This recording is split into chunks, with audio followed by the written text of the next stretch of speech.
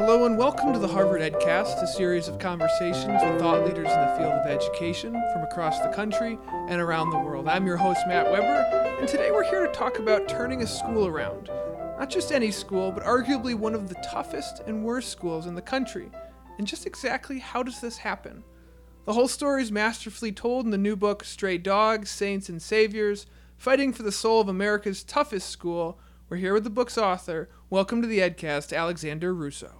Thanks for having me. Alexander, paint us a picture of Locke High School, and why did you spend your 1 year as a Spencer Fellow telling this particular school's story? Locke High School is located in Watts in south central LA, down in the far south corner of Los Angeles, right at the edge of the border of Los Angeles Unified School District.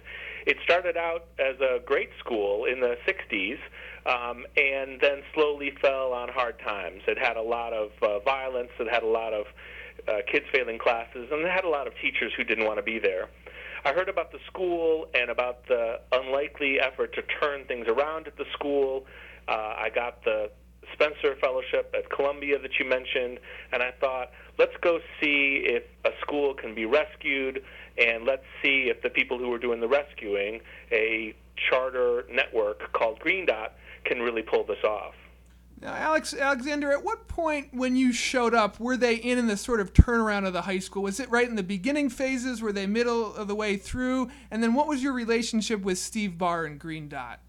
I showed up the spring just before they were about to go through this big transition. The school was still a Los Angeles Unified District school when I first got there in the spring of 2008. It was just about to be handed over, and a month before I got there, there had been a big riot, if you want to call it that, a riot on campus between black kids and Latino kids. The school had been really let go. No one was in control, and the kids were frustrated and penned in, and they showed their unhappiness by shutting the school down for a day. So what were some of the promises of Green Dot in terms of turning this school around? What could they do that the previous, administrators couldn't? They were going to be an autonomous charter school, which gives them freedom from the district. They were going to hire their own teachers who really wanted to be there, really cared. They were going to keep all of the athletics and all of the rich traditions of the school, and they were going to serve all the kids in the neighborhood. They were going to keep that neighborhood high school feel, but better teachers, more caring staff, and perhaps most important, they were going to make the campus safe. You weren't going to be worried about being jumped or getting in fights while you were on campus under Green Dot. That was the promise. And what were some of the, the sort of tools they would enable to make the school safer? I know you talked a little bit about changing the quad and bringing in better teachers. Yeah, they took two approaches. One was they made the campus a lot prettier than it had been. It was really worn down and covered with graffiti and dusty and dry, and there was no shade. They painted it up. They got a big assist from the actress Cameron Diaz, who brought in trees and grass and made the quad, the inner area where the kids hang out between classes, really pretty. They also did some things that weren't so nice to look at. They brought in a lot of private security guards. There was a security guard on every corner, it seemed, and they divided the school into 5 different small schools using these tall black fences that were sort of intense to look at, to divide the kids and to protect the kids from being hassled by people on the street. Now, Alexander, you were an outsider coming in, and you knew you may have had a book on your mind when you were entering this. What was the level of trust the teachers and the administrators, the students gave you throughout the year, and did it take a while for people to open up to you? It did. The kids were perhaps the hardest. The kids thought I was a spy or a snitch or a cop, or they had no idea what to make of me. I told them that I was the least stealthy spy there ever was if I was a spy. I'm a 6-foot-tall white guy walking around a campus with a tape recorder. The teachers were more accepting. By and large, they were really excited and nervous about what they were trying to do. They knew that they had a big climb ahead of them, and they were processing things, and they generally liked talking to me after school from the start. Now, I'm curious at what point you came up with the title, Stray dogs, saints, and saviors. Do you mind sharing with our audience, who are these dogs, who are these saints, and who are these saviors? Not at all. I had to fight really hard for the title. You know, a lot of education books have the word school or high school in them, and they have an apple or a chalkboard on the front. This has none of that. This has a picture of downtown LA on the front and has this unusual title. The stray dogs are literally stray dogs. South Central LA is poor and has stray dogs wandering around, and sometimes, even after the school was being fixed up and things were calm on campus, sometimes the dogs came onto campus. So they represent the poverty and neglect that the community has suffered, being so far away from downtown and being such a disenfranchised community. The Saints are the Lock Saints. That's the mascot for the school. They have a blue and gold colors, and the Saints are the community, basically. And the Saviors are the folks like Green Dot who think they can make things better and put themselves on the line, saying that they're gonna do this thing. Now, Alexander, aside from being sort of an education reform book, it's sprinkled with incredibly compelling vignettes and anecdotes that read like a dramatic novel. Particularly, I like the chapter "The Gate." Can you give our listeners a little preview about the incident that occurred there? Sure. In the spring of 2008, just after Cinco de Mayo, early May, some kids started getting into a fight on the quad during lunchtime. At the time, the way the school was set up, there were just a handful of adults out there in the lunch area and on the quad, and about 2,500 kids. The kids in the school had gone through a horrible year where the turnaround was not yet started, but the school district had sort of given up.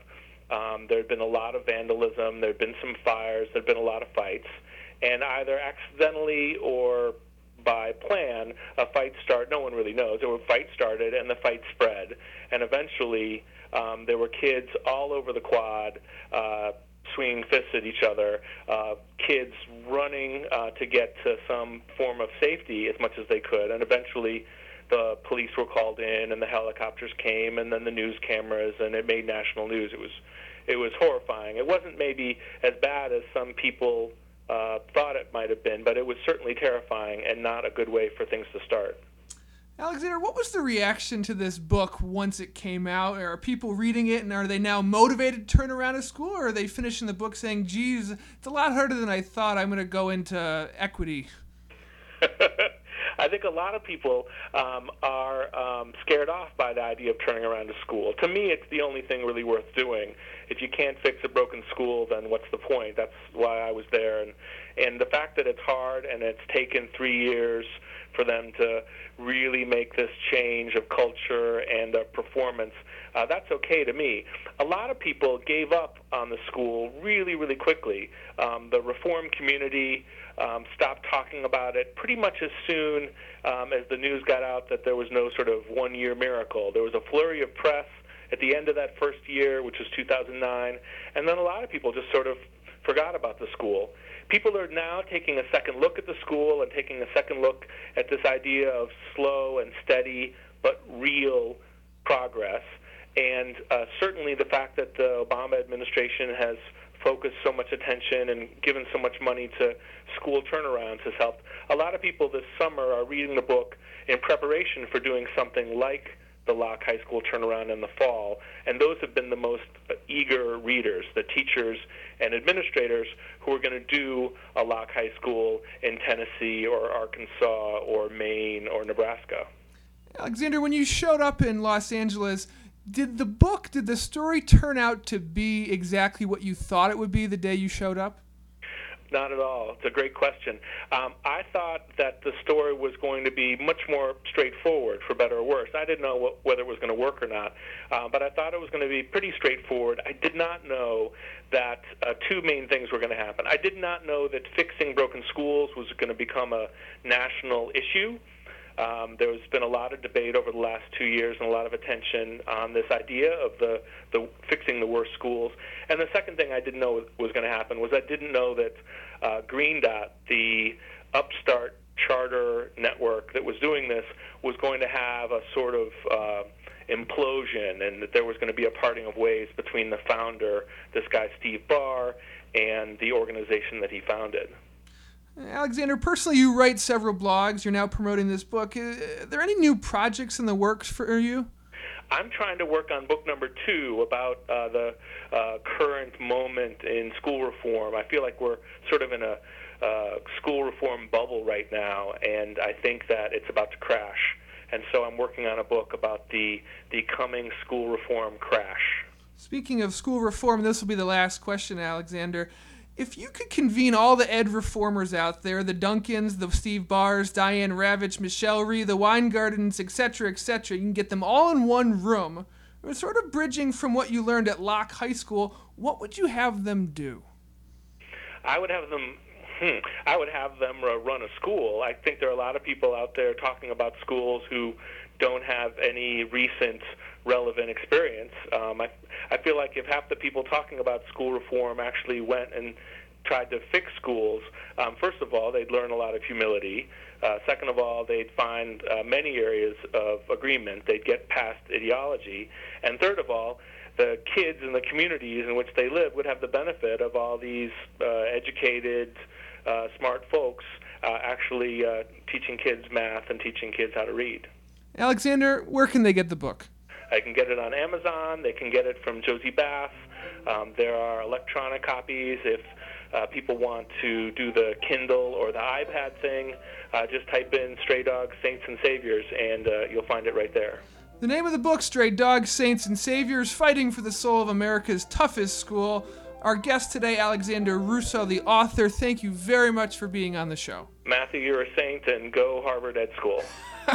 This has been the Harvard EdCast, a production of the Harvard Graduate School of Education. I'm your host, Matt Weber. Thank you kindly for listening. The Harvard Graduate School of Education, working at the nexus of practice, policy, and research.